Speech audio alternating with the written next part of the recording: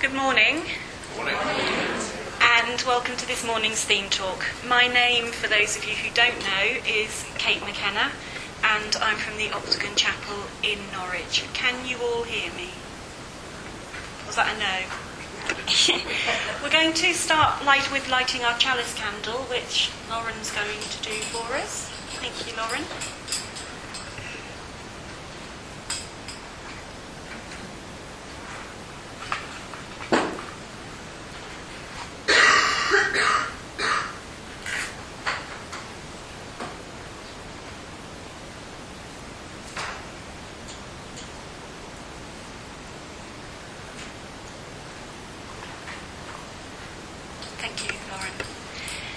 This tiny candle, which we absolutely do not need in this sunny, well-lit room, stands for so much more that we do need.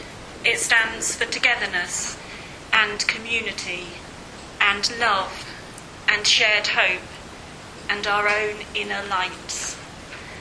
We light it this morning as a focus on our physical beings here today, our bodily selves, without which none of our spiritual and emotional selves could function.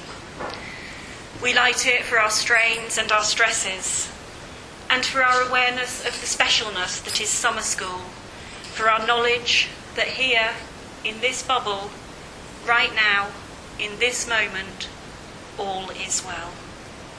Amen. We're going to sing now. We're going to sing hymn number... Someone's going to have to help me out here, Sheila. Hymn number 139. Thank you. Sacred the Body. And Sheila's going to play it through for us once first. Sorry? The whole thing.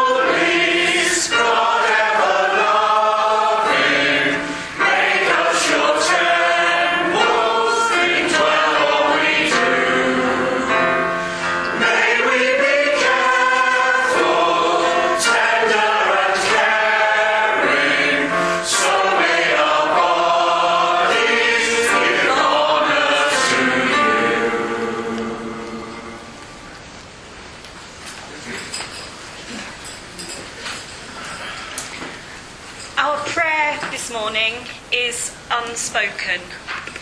When I chime the bell, please stand. And when I chime it again, I invite you each to take 6 deep, prayerful breaths, consciously aware of the holiness of that act and of the miracle of being present in your body, here and now. And then please sit when you're ready.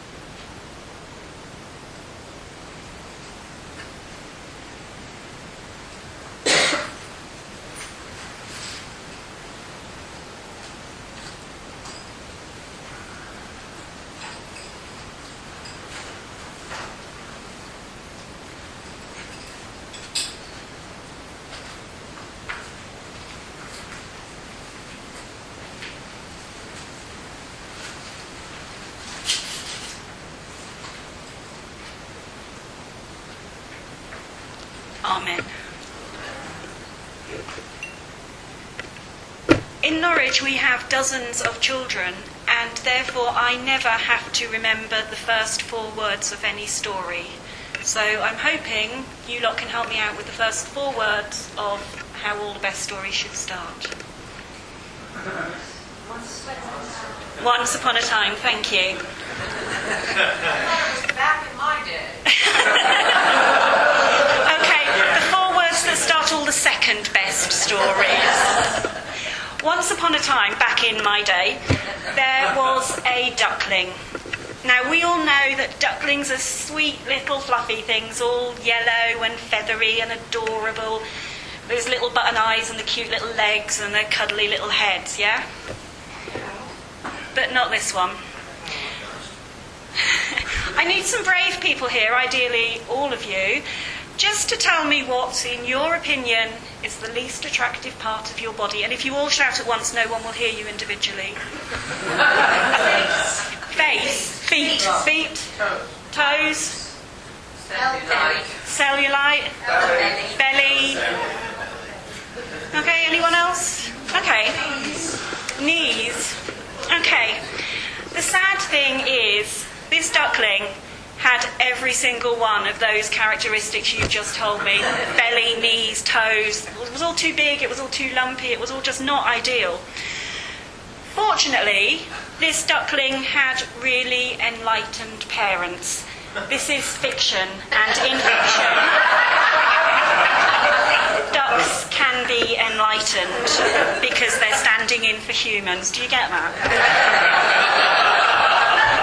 And these parents just adored the duckling for all the funny feet and the knees and the belly and the double chins and all of that. And the other really cool and unduck-like thing about the duckling's parents was that they were not only enlightened, they were literary. It's a story. And every night they read to the duckling.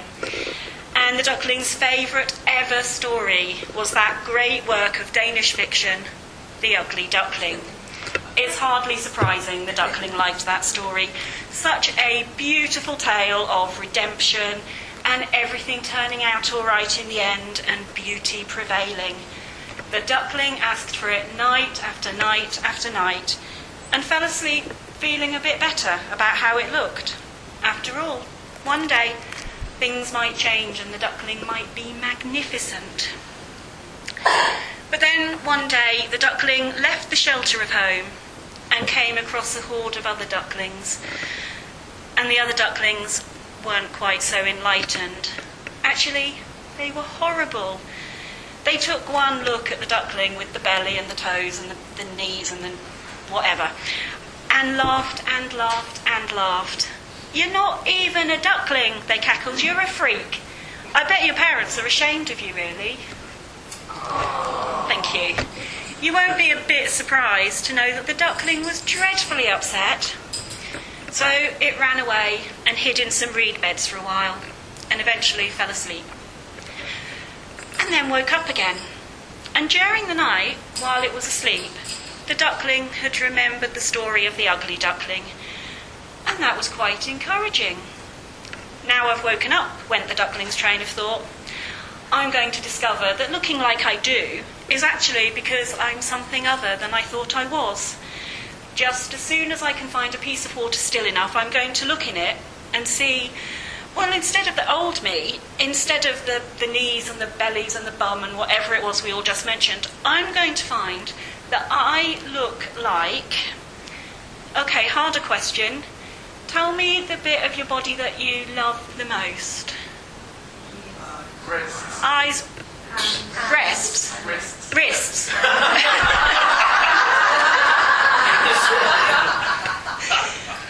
You're all very much quieter on that front. Come on, you can do it. Okay, so the duckling thought, I'm going to look like that. All the best parts of the bodies of the Unitarian summer school participants are going to meld into one glorious whole, and that's what I'm going to see. That was one excited duckling.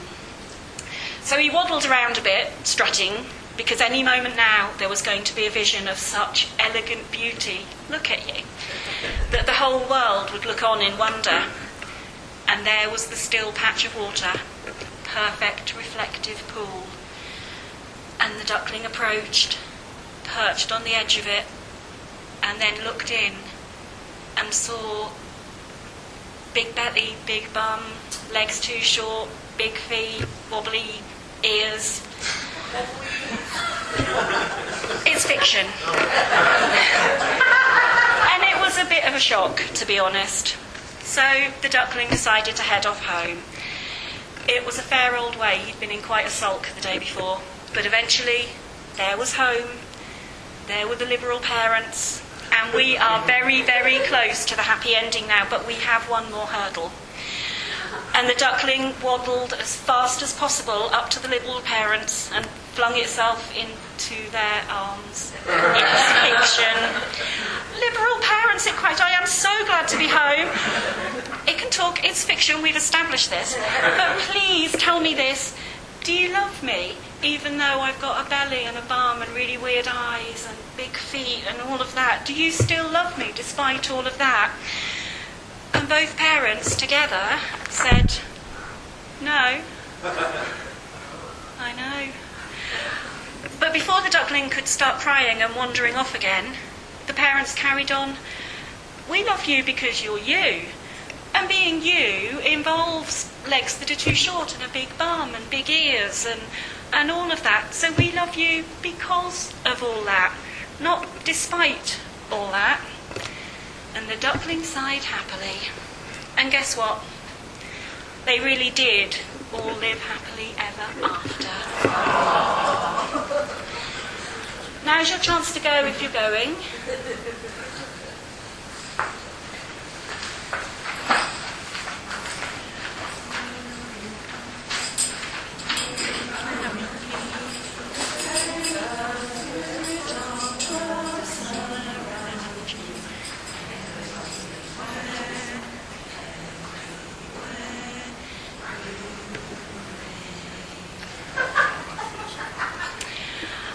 We've had candles, we've had bells, so now we're going to have a bit of a mass confession.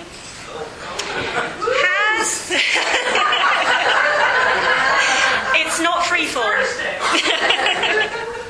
Have any of you ever eaten an item that you didn't strictly need for physical bodily nourishment?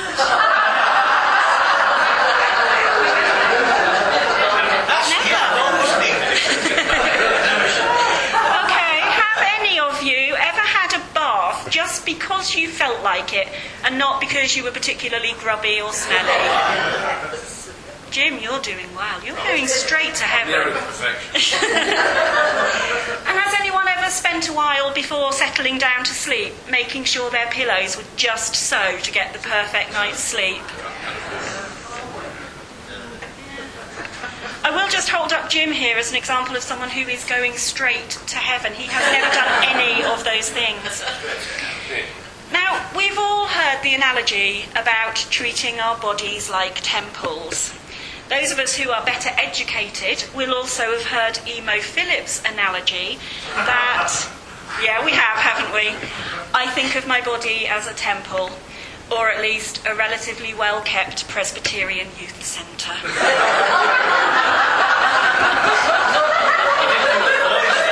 I can't do the voice. But actually, I don't think either of those is really true. I think we treat our bodies as something rather more like gods than temples. All that stuff we've just said that we do for them that isn't strictly necessary. Even those of us who maybe don't think we're that obsessed with our bodies pretty much give in to their every whim. Differently, to be sure, depending on what we think those whims are. But still, we either heap treats and luxuries on them, or we tend to them like very high-maintenance pieces of kit, or we mess with their heads and jump between the two. And confusingly, because we're Unitarians, at the same time as that, we have this opposite and conflicting view. We can't get away from the fact that as Unitarians, we have a very cerebral sort of religion. Demographically, we're middle class and we're educated. We do thinking, we do logic, we do reason. So at the same time as we're treating our bodies like gods, we have this parallel and opposite view that our physical body, all this, is mainly really only here to carry around our, I'm going to say souls, but certainly our real selves, our personalities, our brains, our thoughts, our feelings, and our emotions and our relationships. And certainly, I had that view. I love physical comfort as much as most other people. I hate tummy aches, I don't like going to the dentist, and I will not wear uncomfortable shoes. But I very definitely worked on the basis that what really counted, all that really counted, was what goes on up here and in here. And then my father died.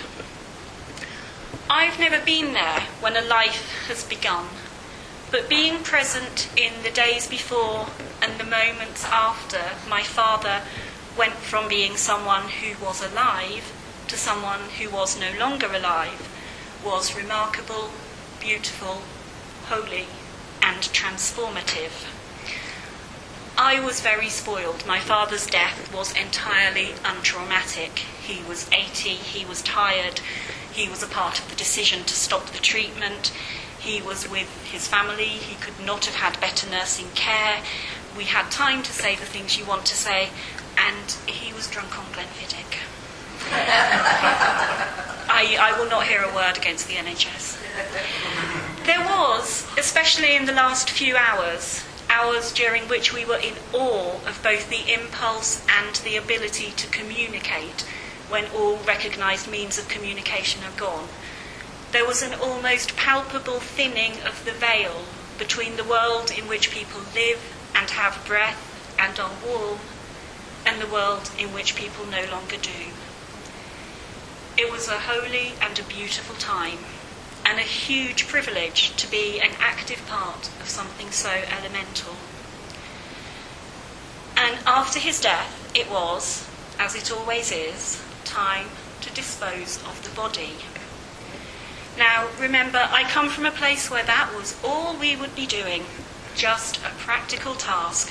What was important was the person's self and the love and the memories. A burial was just a practical issue. It's just the shell. It's just where that person lived. But that's just not true, is it?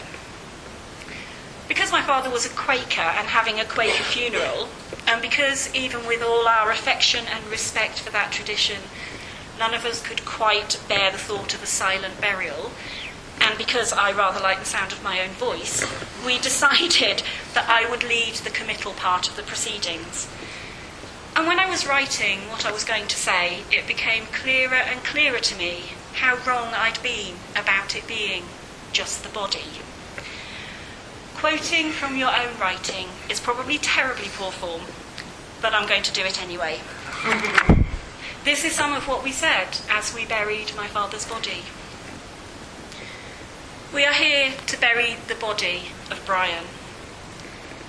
And in doing that, we're participating in something eternal, sacred, painful, and elemental. We're here now to return to the ground, the physical body that carried round what really made him, him. And it's a task which deserves to be carried out with the utmost reverence, love, and respect. We may only be burying a body, but it's the body that made the person real to us. It's the physical body that made him able to interact with us. It was the body which took him to wherever it was you met him, and it was the body which smiled and laughed and consoled and sang. And what we're about to do now is the beginning of the process by which his physical self is absorbed back into the world. Our bodies, our physical selves, are very, very important to us. It seems so obvious as to be barely worth saying, but I think we should sometimes be consciously pulling our attentions back towards that fact. Our bodies are important. I'm not talking about becoming obsessive dieters or exercisers or necessarily filled with a sense of awe at our own physical grandeur. Although those of us who watched the Olympics, which I assume was everybody, even if we said we weren't going to, we will have been astounded and moved and amazed by the sheer possibilities of the human body and what it can do. All I mean is that however we go about it, we should be becoming more aware that our bodies are far more than just where we live. They're how we live. And our bodies and our souls, pick your word for that, I'm going with souls. Our bodies and our souls are inextricably linked. We certainly know at a very deep level that our bodies and our emotions are linked, and it's hardly a step away at all to realise that our bodies and our souls are also linked. Show me where your knees are. Well done. Show me where your nose is. Pretty much 100%. Show me where your ears are. Show me where your thoughts are. Show me where your love comes from. Okay.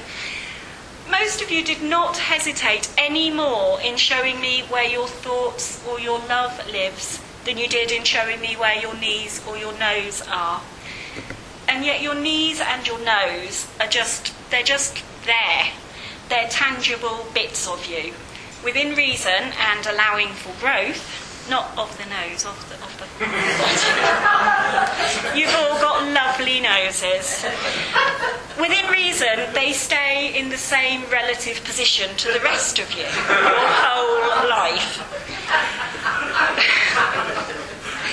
But love and thoughts, we all know that love does not happen here, which is where most of us touched when I asked you to show me where the love was. It just feels like it does, even though we know it doesn't. And yet, when I asked you where the love comes from, almost all of you did this. And while it's true that it doesn't really live there, I'm sure most of us will know that the phrase heartbreak is not just a poetic analogy. We feel grief. We also feel anger and jealousy and excitement and fear. We feel them very physically. Your body and your emotions and your soul are not three separate entities. They're a beautifully tangled mess. Three things which are really only one thing. I think that could start a religious movement. Not this one. Religions. That was slow, but thank you. And religions have, for centuries, maybe forever, known this. Physicality is huge in many of the major stories in the Judeo-Christian Bible. The story of Jesus, and I'm focusing on Christianity here only because it's what I know best, starts with that most basic and earthy and messy and bodily of all things, a human birth. Admittedly, a birth, we're told, was not the result of a basic and earthy and messy and bodily act of sex, but still, there's nothing to indicate we're not meant to take the birth itself as being anything other than perfectly human. And then, the story of Jesus ends with a situation so bloody and agonising and visceral and obscene that we should barely be able to contemplate it without our hearts breaking. No matter what one believes did or didn't happen after that, no matter even what one believes about the historical person of Jesus, if we can look, really look, at a death by crucifixion and not have our hearts broken by it, then I would suggest we're not looking closely enough. And looking closely enough is exactly what good religious art demands of us. With our cool and logical and rational Unitarian heads on, we tend to shudder at some of the more graphic examples of this. I'm sure we've all seen the sorts of things I'm talking about, from medieval crucifixion scenes to the face of Christ in the Mel Gibson film a few years ago. Images literally bloody, showing a man in the absolute extremes of physical agony. And we certainly tend to recoil at some of the expressions of devotion this art provokes. I remember being 13, staying with friends in Andalusia in Holy Week, and visiting a church with them while they queued to kiss the wounds on the feet of a statue of Christ on the cross. I was a 13-year-old Quaker from Norwich. It was almost entirely outside of anything I had known. But with no understanding of it whatsoever, I still found it incredibly moving and knew that there was something very special going on. I didn't know what. And at the same time, I felt a bit sick. I can't even remember what the language was that we'd have used back then over 30 years ago, but it was something along the lines of, ew, gross. And it is gross. It's meant to be gross. That is the point.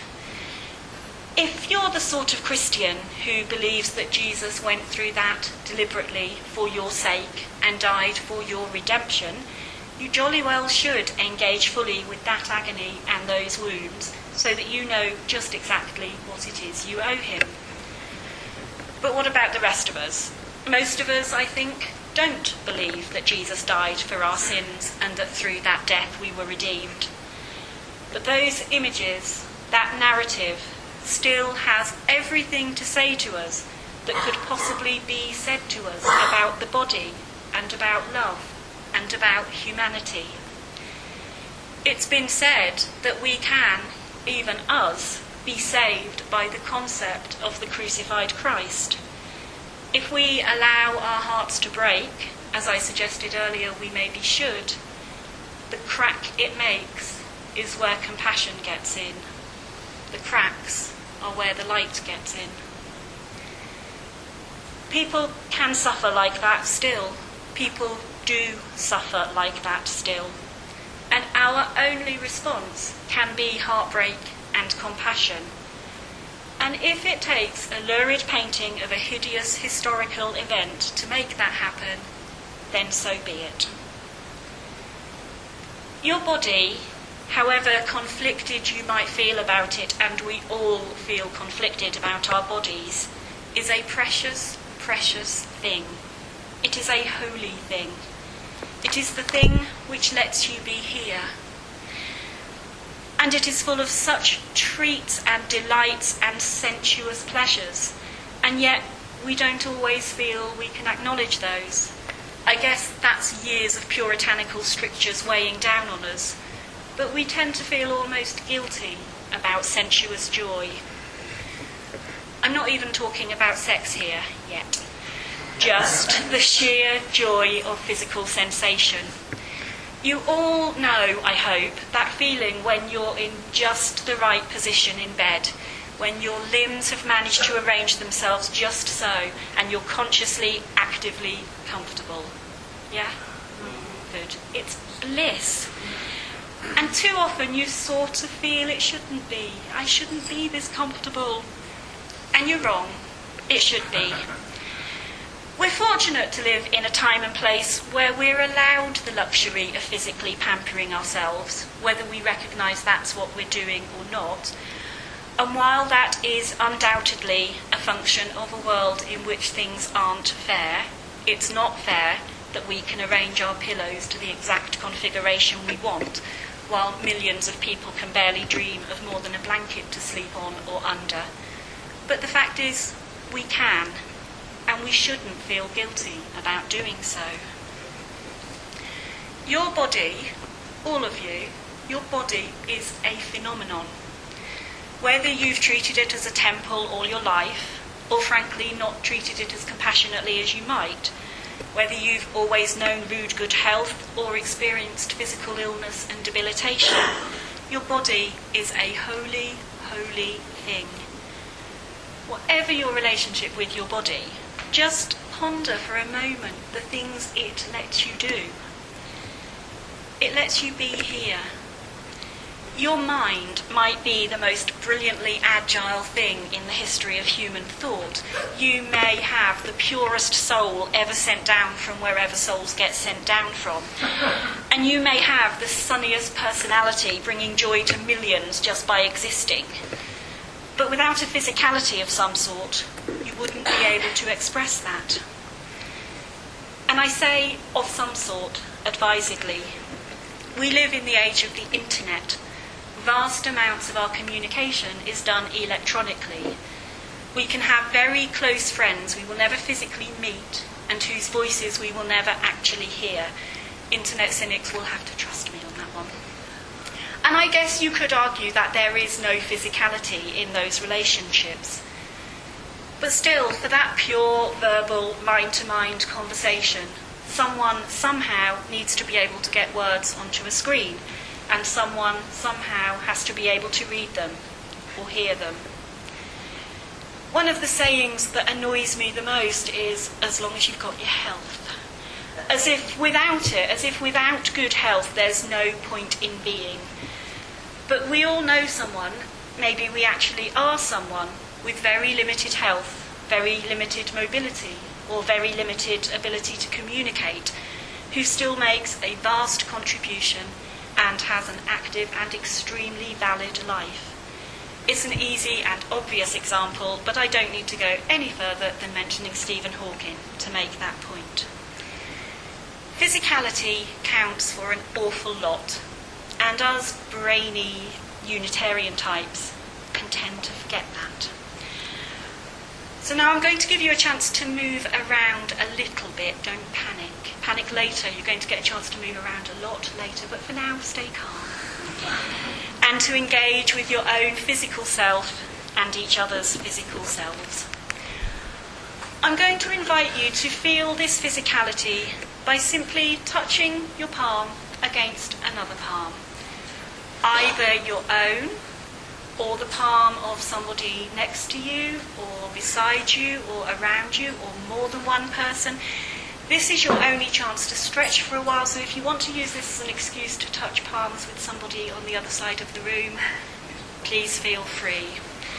When the music begins, just place both palms together or on somebody else's palms.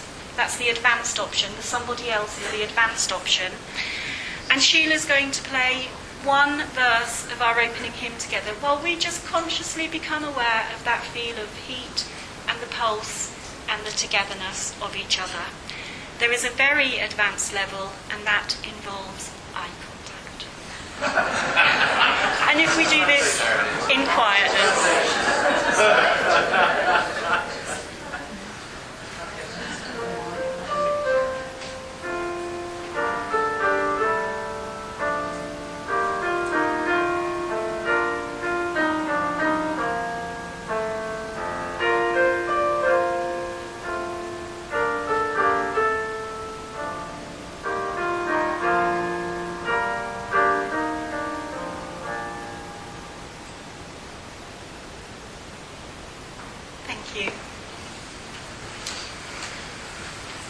How did that feel? Good. Right. Apropos of nothing, just as a complete aside, nothing to do with my talk whatsoever. If you are in a group and there is somebody who might become troublesome, give them a job. Jeff.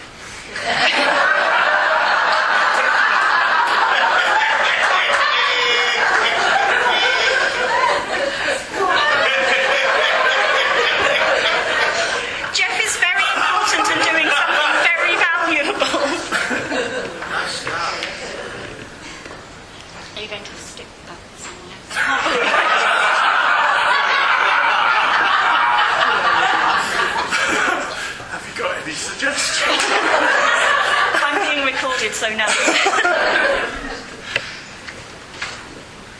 Can most of you see that? Can people see that? Yeah. give them a job they can manage.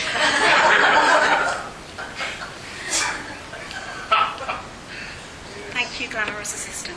That was very well done. Can anybody tell me what that is? Sorry? Yeah, Sarah knows her ecstasy. It is a print of a detail of the Bernini sculpture. This makes me sound so clever. Yes, it's a detail of the Bernini sculpture, the Ecstasy of St. Teresa. I cannot believe you didn't all know that.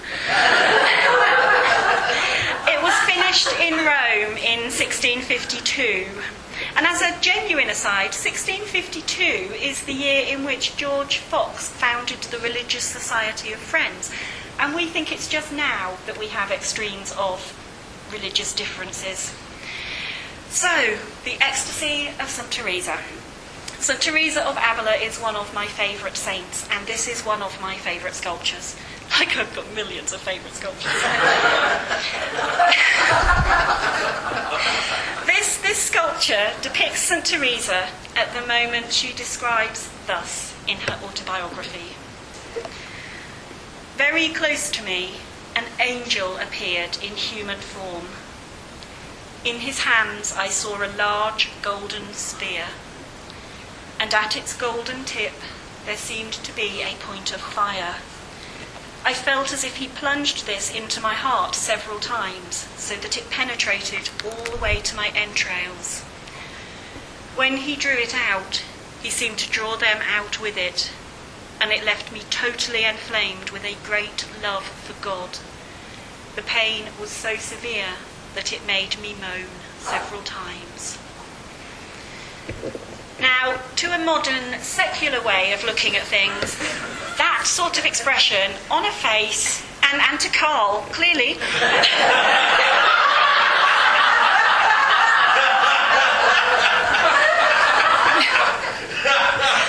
that sort of expression on a face and those words would mean something very, very different. Chocolate.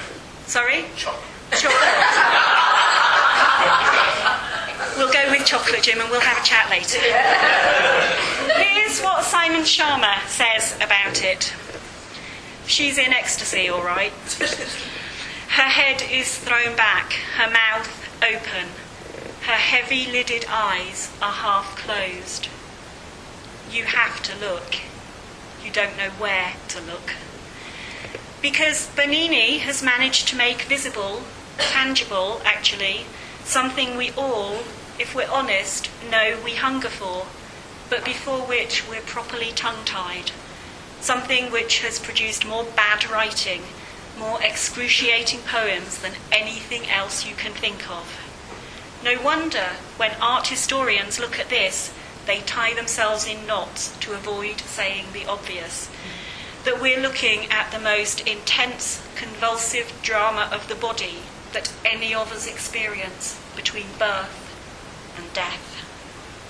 And that was Simon Sharma. There has always been this correlation between the base and earthly and bodily and the divine. It's easy and it's cheap, and yeah, actually it is quite funny, to pass Teresa's ecstasy off as a virgin woman's nearest best equivalent to sexual bliss, to orgasm. I promised some of you I was going to say that word. She's a nun, she's pure, she's untouched, she's almost certainly never had sex. And with our modern world obsession with all things sexual, we can't really imagine that. Even those of us who don't define as sexual ourselves live in a world where that's all around us. So we try and put what's happening to Teresa into terms we can understand and grasp. And in our heads, we make that what she wants. Poor thing, we think. All she can get to get near that is this. And indeed, Sharma quotes a visitor to the sculpture saying, well, if that's divine love, I know all about it. So are we, in fact, implying to ourselves that holy rapture, that a deep connection with the divine, is a cheap substitute for sexual satisfaction. I mean, really. I suspect Teresa and many other saints and mystics and transcendent holy people would have something to say to us about that. And I think it's far more likely that what we're doing, what perhaps we spend our lives doing, is finding ways in which we can begin to come vaguely close to starting to just about maybe sort of come near to understanding that sort of bliss. Mystics and holy people and seers and prophets have always used physicality to bring them closer to the divine. And we still do. Maybe not Unitarians so much, but religious sorts generally. At its most basic and simple, think how Western children are taught to sit when they pray. Hands together, fingers on nose, eyes closed, head down. We do this quite often in my house, and it's called prayer face, and we're both middle-aged. There's actually nothing wrong with that position. Placing your hands together can be a very holy thing. Some of you may have experienced that earlier. Members of lots of denominations routinely kneel to pray, and there's a sort of sliding scale of piousness.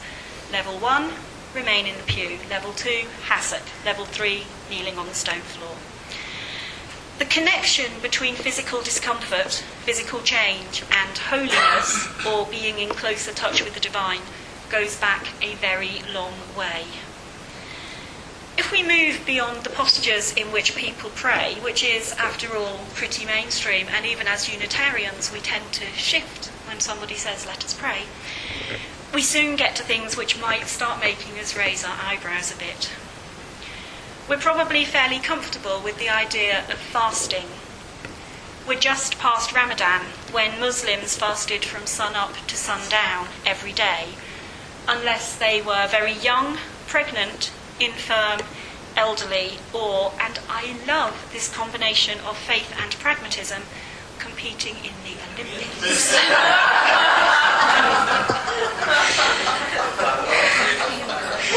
Jews fast 7 times a year. Christians have Lent. Cutting back on the intake of food and drink for religious purposes isn't at all uncommon. We do the opposite at summer school, I grant you, but it's not uncommon. And there are several reasons for it, and lots of benefits from it. The physical benefits are probably fairly straightforward, and some of us may need to do that next week. The spiritual ones may be a little less so. But what's one of the first symptoms of mild hunger, even before your tummy starts to complain? Gurgling. That's your tummy complaining. Tiredness. And we get lightheaded. People get lightheaded. Normally, at that point, you eat something. But if you don't, you get more and more lightheaded. And it's not actually that long before the boundaries between real and not real get a little blurred. Hunger can make you hallucinate. I am not saying that hallucinations and religious visions are always the same, but let's not pretend that there aren't times when the boundaries are very vague. Many of the visions experienced by some of our favourite visionaries may well have been helped along by an altered mental state. And the simplest and most common altered physical state was quite likely one caused, deliberately or not, by starvation. At various times throughout history, extreme fasting has been recommended as a route to communication with the divine. Whilst some people, and it was mainly women, did actually starve themselves to death, many others starved themselves as nearly to that point as they could, with the aim, it seems, of getting close to the divine, emptying themselves of the self, and being open to insights from God. Very clearly, altering your mental state by altering your physical state works. And there were other ways in which many of those medieval religious men and women did things. Hair shirts were not uncommon. It's a phrase we use quite often when we're getting over apologetic, oh, excuse me while I go and get my hair shirt. But actually, wearing a shirt made of goat hair all day, every day, very unpleasant. But if you thought that was what God wanted, or if you thought that was what would get you closer to God, well, of course you would. A constant reminder of your bodily mortification. What could God possibly want more? But the point is, whatever your feelings on the matter, whatever our feelings on the matter, people wore those things because it made them feel holier. And of course the biggie, self-flagellation. There was a huge fondness for this particular form of bodily mortification. And again, the reasons for and benefits of the practice are manifold. You can still buy small whips made by nuns and monks in Italy. There is a way in which this kind of activity, however modern and rational and cynical we may be about it, can enhance openness to spiritual insights. I know that some of you are very keen on exercise. Yeah? Looking at you, Sue. And those of you who are will get the concept of an endorphin rush. Yeah? Okay. Again, and this is my third and final Olympics reference, it's something we saw a lot of during the Games. It's that rush of chemicals through the body and, crucially, the brain, which lets you get past the barrier. I think you sporty types call it the wall. Is that right? The wall. That's as near I get to sporty, is using that sporty phrase. It's that wall of exhaustion and pain, and it allows you not to only carry on from where you were, but to actually do more and go further. And exercise is one way of achieving that, and physical pain, with or without the exercise, is another. And there are many people entirely outside of the field of self-doubt and self-abasement and issues of guilt and heavenly rewards, many, many people who use the giving and receiving of pain, sometimes in a sexualized and erotic setting, and sometimes not, as a spiritual practice. And I know that I'm far from alone in the Unitarian movement in knowing that firsthand, and in welcoming the fact that the discussion on the matter has been opened up. Sexualities which benefit people, and which are expressed safely and sanely and consensually between adults who know what they are doing and why, and who are clear on where the boundaries lie, are really not up for anyone else to judge. And spiritual practices which enhance people's closeness to God, or the divine, or call it what you will, are surely something which we should be celebrating as Unitarians, not judging and decrying. I'm aware that the song we started with contained the words, "Love does not batter, neglect or abuse. Love touches gently, never coercing. Love leaves the other with power to choose." And I know that to some of you that will be at odds with what I've just said, but we need to be really, really clear that we're talking about consensual, mutually beneficial, spiritually enhancing relationships here, ones that fit in entirely with respect for the sacredness of the body. And if those two practices, the spiritual and the erotic, are combined, we as a movement should just be glad for those benefiting from it. If I'm right that a lot of our spiritual practices are a way of trying to get close to that experience up there, that ecstasy, then we should be celebrating it, mindful of our love of reason and tolerance. And summer school panel, you can relax now, I'm done. But there are some other worship practices which can all too often raise disapproving eyebrows in our congregations. Clapping, raising hands in prayer, dancing, calling out, hand-holding, feet tapping, nodding, head shaking, generally responding in any physical way to what's being said or done. Most of you will have heard this story, but that's okay. There was a woman from another kind of church who visited her first Unitarian service, and she found the sermon very much to her liking, and one particular point really spoke to her, and she flung her arms up and shouted out, "Amen!" And one of the regulars came rushing up to her all flustered and said, "Madam, are you ill?" And the woman beamed at him and hugged him and said, "I got religion, I got the Spirit." And he blanched and said, "My God, madam, not in here, please." It is a funny story, and I like funny. But isn't it also a little bit true? I sometimes go to other churches, I know. It doesn't mean anything. They just give me something I can't get from Unitarianisms. And Unitarianisms, there are many. And I often find myself envying their physicality. I'm not even talking about charismatic congregations dancing in the aisles here. I'm talking about the more relaxed wing of the Church of England, raising their arms when they pray or sing. It's like the absolute opposite of self-abasement. It's glorious and it's loving and it's sacred, and I have never been able to let myself do it. I know that's my own problem. I particularly find myself wanting to do it when we sing, "Spirit of life, come to me, come to me." But I find that I actually sit there and my body is saying, "Spirit of life, come and have a go if you think you're hard enough."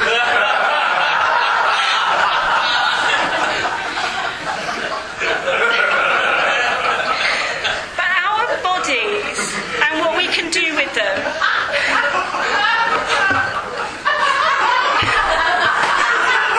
We're running out of time. Not here, please.